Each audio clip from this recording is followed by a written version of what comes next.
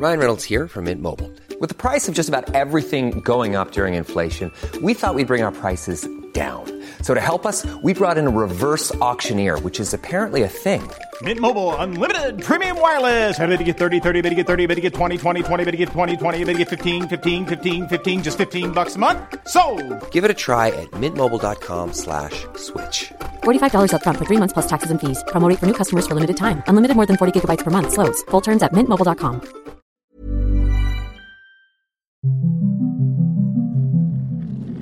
After the Apocalypse, a pandemic survival story. Season 2, Episode 15, Breakout.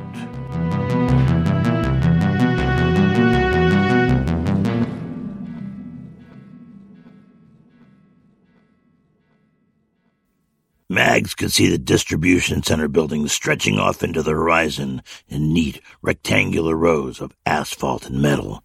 From her perch on the hill overlooking the Port Authority complex, it was like looking down on the map of an old board game.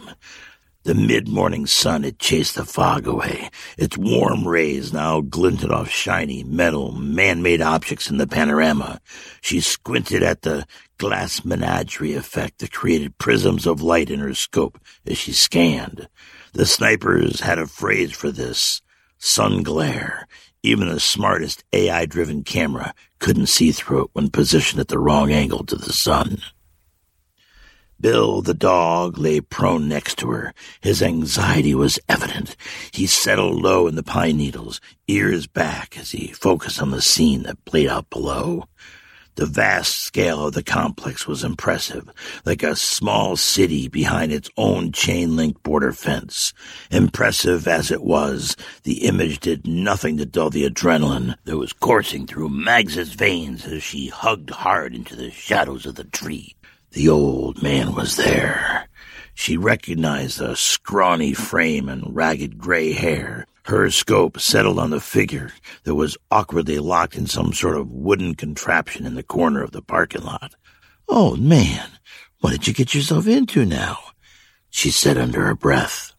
She continued to scan. She saw some movement against the nearest building. She could barely make out shouting from a group of men in a confrontation at the front door. The noise of the words came to her fragmented, garbled, and delayed. Mags could read the body language of the men through the scope. There was a standoff going on. There hadn't been any gunfire yet, but everyone was armed, and it was only a matter of time before one of these amateurs got twitchy. She needed to move. She had to get the old man. Mags scanned through the scope again. She swept the ground she'd have to cross. She could skirt the tree line for cover up to the wide roadway, but then would have to cross open ground to the hedge. She'd have the fence to worry about once she got close. She didn't see anyone with a good vantage point on her planned path. The guards on the roof could see the access road, but they were clearly distracted, tied up in the confrontation. Even if they looked in her direction, they probably wouldn't engage. They had other fish to fry. She ran it through in her head. Maybe 2 minutes to get to the road, another 2 to get across to the hedge line, if she hustled. But she had to move, and she had to move while she had the chance. She looked at the dog. There would be no leaving him. Even if she knew the commands to do it, he probably wouldn't listen. She took a deep breath and stood. "Come on, Bill. Let's go get your friend." Willie stood silent in the darkness of the brick-framed doorway. This place had the feeling of home to Willie. The old masonry had a rich, musty, wet cement smell. It felt cozy and safe. In a strange way, it was calming. This was her fortress of solitude.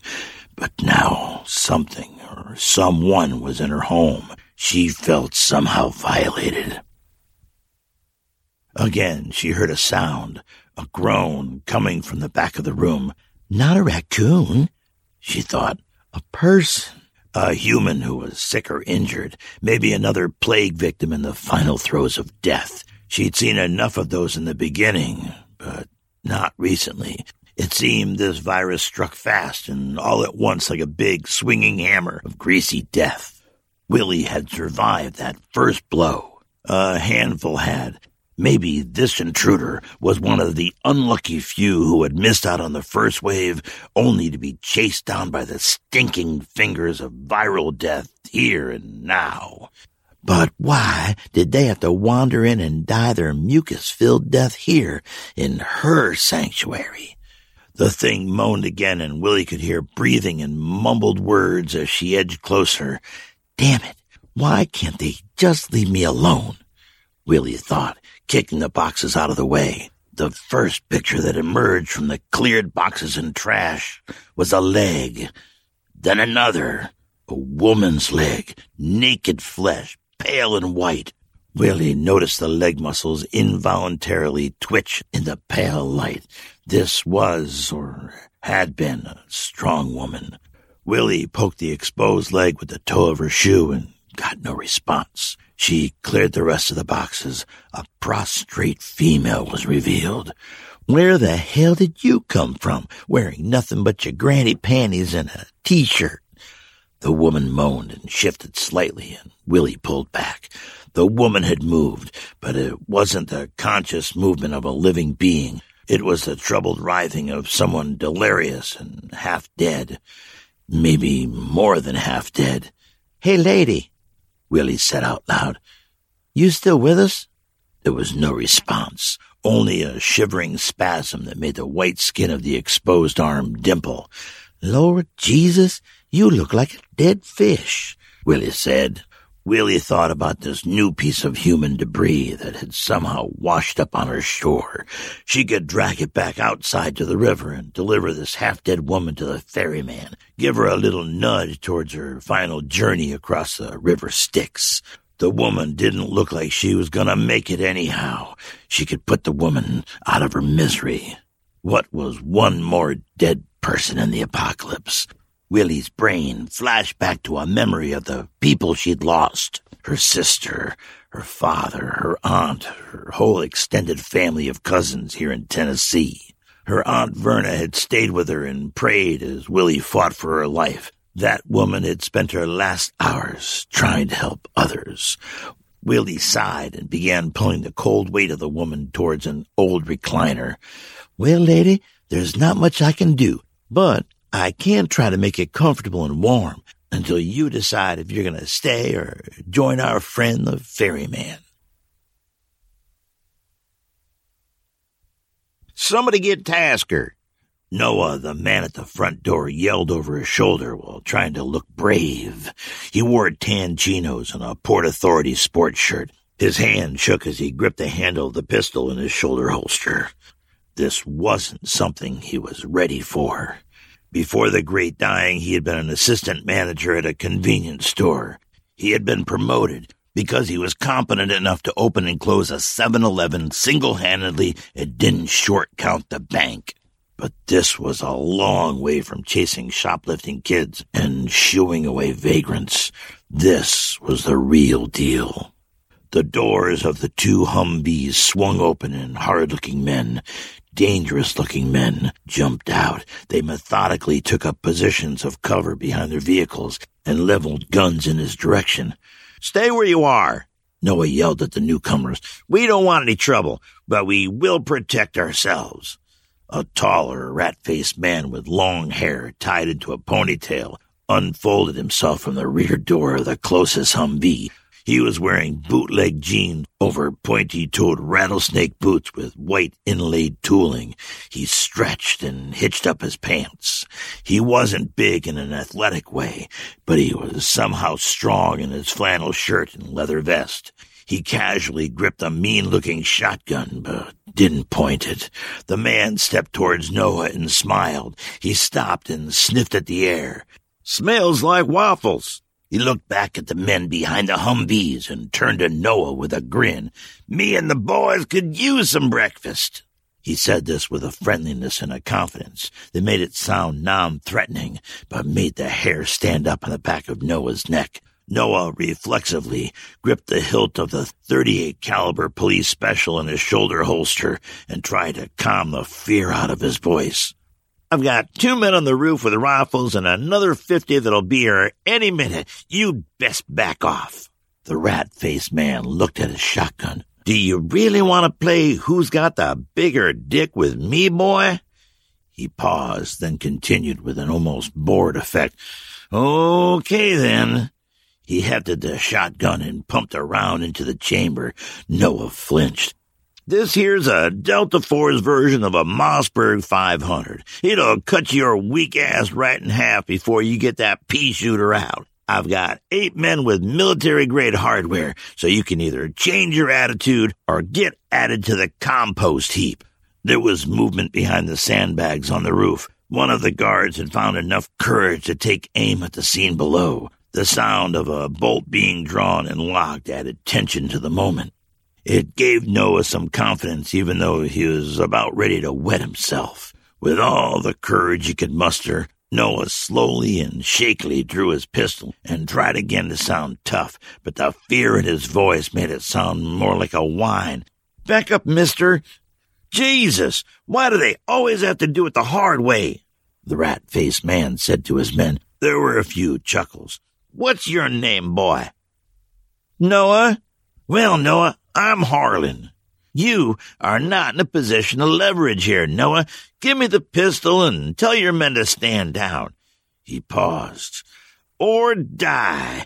I'm good with either decision. Just speed it up. I'm getting bored and I'm hungry. The second man on the roof had joined his partner, and both were now pointing their weapons down at the intruders from behind the sandbag wall. Harlan shrugged.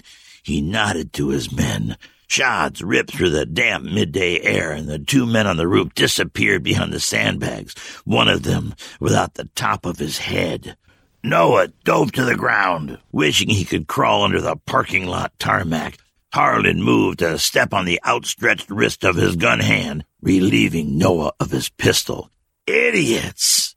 The rat-faced man swore as he stepped on Noah's neck with his fancy boots. Stay down, Noah! Mags moved in a low crouch across the road as fast as she could. Bill was right there beside her. He could have made the crossing a lot faster, but he stayed with her. She wasn't used to this stuff. Her knees ached. One of her ankles had developed a click, and her back hurt. If I make it out of this, I'm going to get back in shape. She promised herself and silently asked God to lend her some strength on account. There were gunshots. She hit the pavement. Her heart was pounding as adrenaline coursed through her fatigued body. It took her a moment to realize they weren't shooting at her. She scrambled forward in a semi-bear crawl to the safety of the hedge. Mags lay a hand on Bill's head as she caught her breath. Okay, buddy, that was the easy part. How are we going to get through this fence? She looked up and down the hedge line, hoping for some inspiration. She could maybe climb this fence, but it would take her a few minutes and she'd stand out like a sore thumb in the process. Even if she could make it to the top and somehow suppress the barbed wire, chances were she'd end up wounded or dead, stuck and hanging like a fat beetle in a spider web. She moved along the fence line looking for an answer. Bill, the dog, was ahead of her. He nosed into the furrow of a worn rut where there was a gap in the hedge. It was some sort of animal path. Some animals or kids had dug under the fence here. The loose chain link at the bottom had been pulled up and twisted. There were a few inches of daylight between the bottom of the fence and the rut. Bill immediately dove into the gap and began furiously digging, sending showers of sand and gravel out into the road. Under is better than over, huh, Bill? She said to the dog. Good boy. Mag sat back and watched the big dog work. It wasn't long before Bill stopped and looked at her. She could swear he was smiling, but cautioned herself not to anthropomorphize. That's how you got killed, when you let your brain make stuff up and started believing in it. There was a good-sized trench under the fence now. Mags took off her pack and leaned it up against the arborvitae hedge. She got down on her stomach and pushed the M&P 15 under ahead of her as she wriggled through the gap. Bill followed. Bringing the dog might not be a good idea, but she didn't think she could stop him from coming. The wooden structure that the old man was stuck in shielded her and the dog, for the most part, from the mayhem over by the entrance. It was an odd structure. She wasn't exactly sure what it was. The ends were A-frames of wooden pallets. Between those, a series of pressure-treated 2x6s had been fastened, 2 at the bottom and 2 about halfway up. Holes of different sizes had been cut between the boards. Mags crawled along the back of the structure. She had a strange flashback of crawling under the wooden stands at the local baseball game as a kid with a friend. The precious moment of a shared secret, feeling like they were breaking the rules, amid the smell of bazooka bubblegum, popcorn, and fresh-cut grass. Bill ran ahead and nudged the old man's side with his big head, his silly tail whacked against the boards. "Shit!" Mags heard the old man curse. "What are you doing here, stupid dog?" She could see the back of the old man hunched into the boards.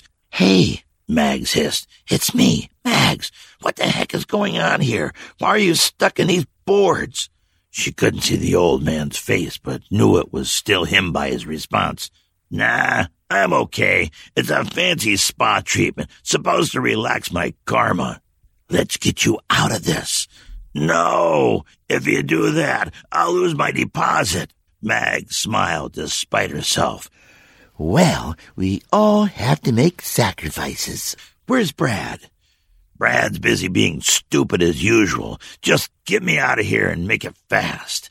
Mags looked at the back of the boards. They were held in place by a plate latch hasp with a padlock through it. She didn't have the tools to cut the lock, or the boards for that matter, but she was pretty sure she could back the wood screws out that held it all in place. She took a quick look at the building entrance. There were more armed men there now. She had to hurry. "Something's going on," she said. "Hold on while I get you out." "I'm glad to see you, Mags. Make it fast, lady. Time is not on our side."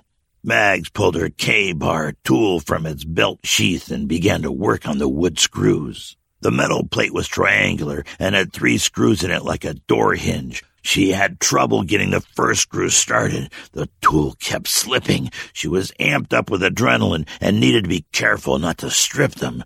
Once she got the first screw moving, it turned faster and she gained confidence. The second took some effort. Mags leaned into it, but the tool slipped and fell to the ground. There was more shouting from the other side of the parking lot. "Any day now, lady," the old man growled. "Keep your shorts on, and you smell like piss." She shot back and refocused on the second screw until it was turning out. "Yeah, that was part of the human decency spa treatment," the old man responded. One last screw was all she had, but for the life of her, she couldn't get it started. "Damn it!" she swore as the hard steel of her K-bar peeled the top off the head of the screw. Nothing could be done for it now. She jammed the K-bar under the loose plate where the other 2 screws had come out and levered as hard as she could, jimmying it back and forth until the final screw began to wiggle free of the splintered wood. She pulled the board up with a yank. "Easy, lady," the old man cursed. He fell backward out of the stocks onto his butt, grimacing. Mags feverishly yanked the old man's hand and feet free. "Come on, let's get out of here," she said. The old man tried to roll over, but couldn't. "We've got a problem here," he said. "It's going to take a few minutes to get the rigor mortis out of my system." He looked at her almost sheepishly. "No time," Mags said. She grabbed him by the collar and dragged him towards a hole under the fence. Bill, the dog, surged ahead.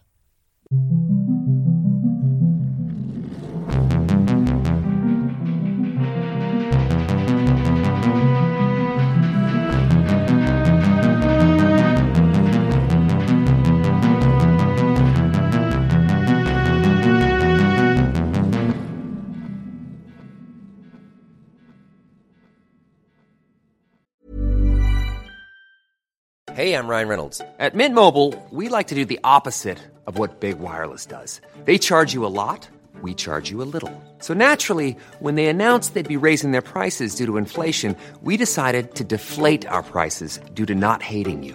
That's right. We're cutting the price of Mint Unlimited from $30 a month to just $15 a month. Give it a try at mintmobile.com/switch. $45 up front for 3 months plus taxes and fees. Promo rate for new customers for limited time. Unlimited more than 40 gigabytes per month slows. Full terms at mintmobile.com. I'm Sandra, and I'm just the professional your small business was looking for. But you didn't hire me because you didn't use LinkedIn Jobs. LinkedIn has professionals you can't find anywhere else, including those who aren't actively looking for a new job, but might be open to the perfect role, like me.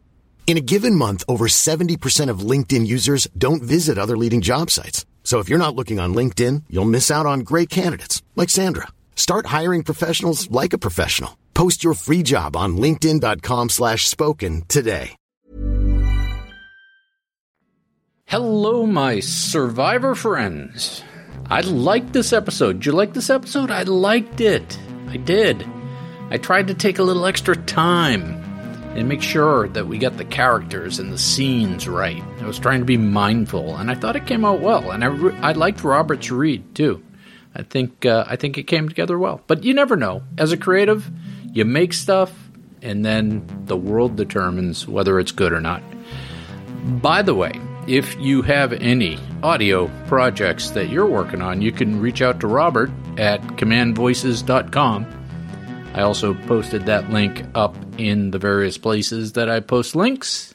commandvoices.com. He doesn't just do gravelly old men voices. that in fact is just an affectation for me.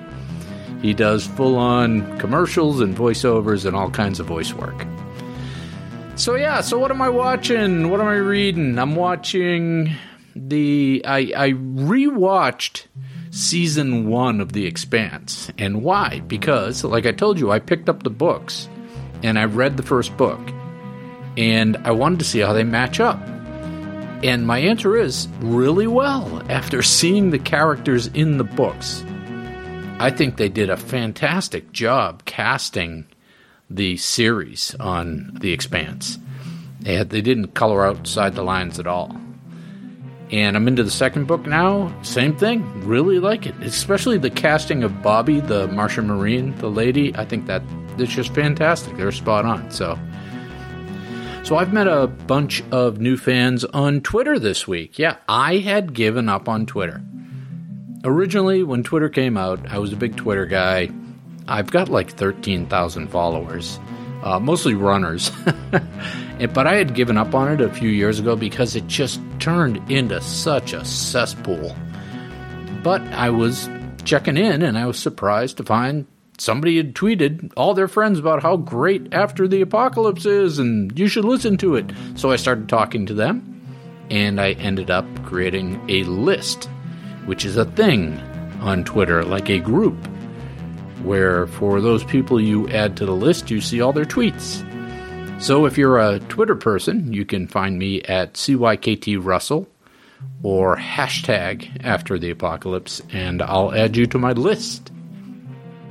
These are some fun people, and it makes me feel better about humanity to have met them.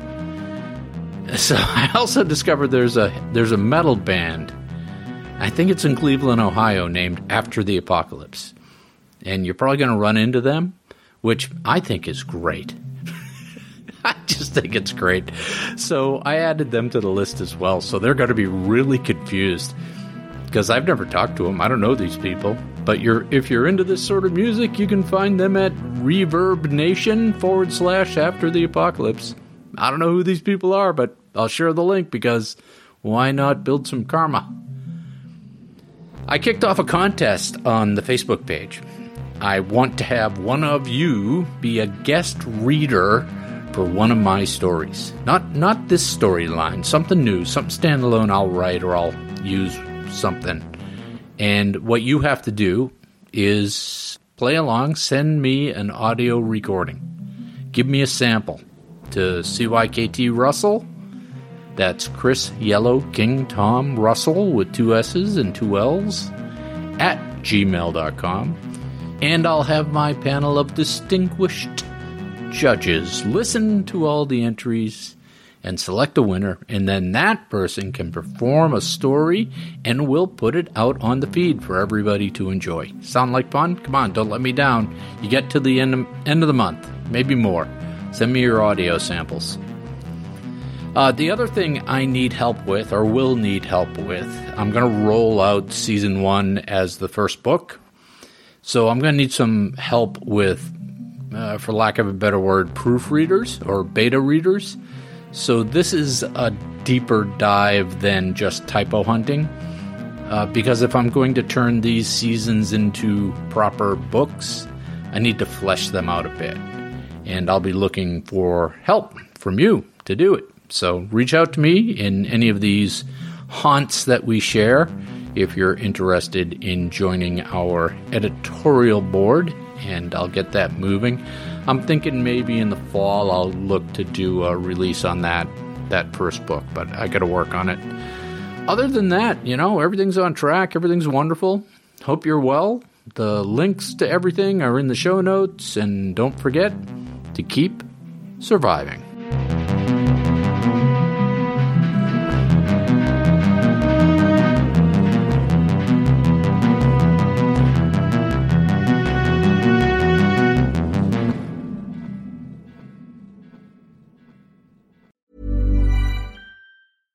Imagine the softest sheets you've ever felt. Now imagine them getting even softer over time. That's what you'll feel with Boll & Branch's organic cotton sheets. In a recent customer survey, 96% replied that Boll & Branch sheets get softer with every wash. Start getting your best night's sleep in these sheets that get softer and softer for years to come. Try their sheets with a 30-night guarantee. Plus, get 15% off your first order at bollandbranch.com. Code BUTTERY. Exclusions apply. See site for details.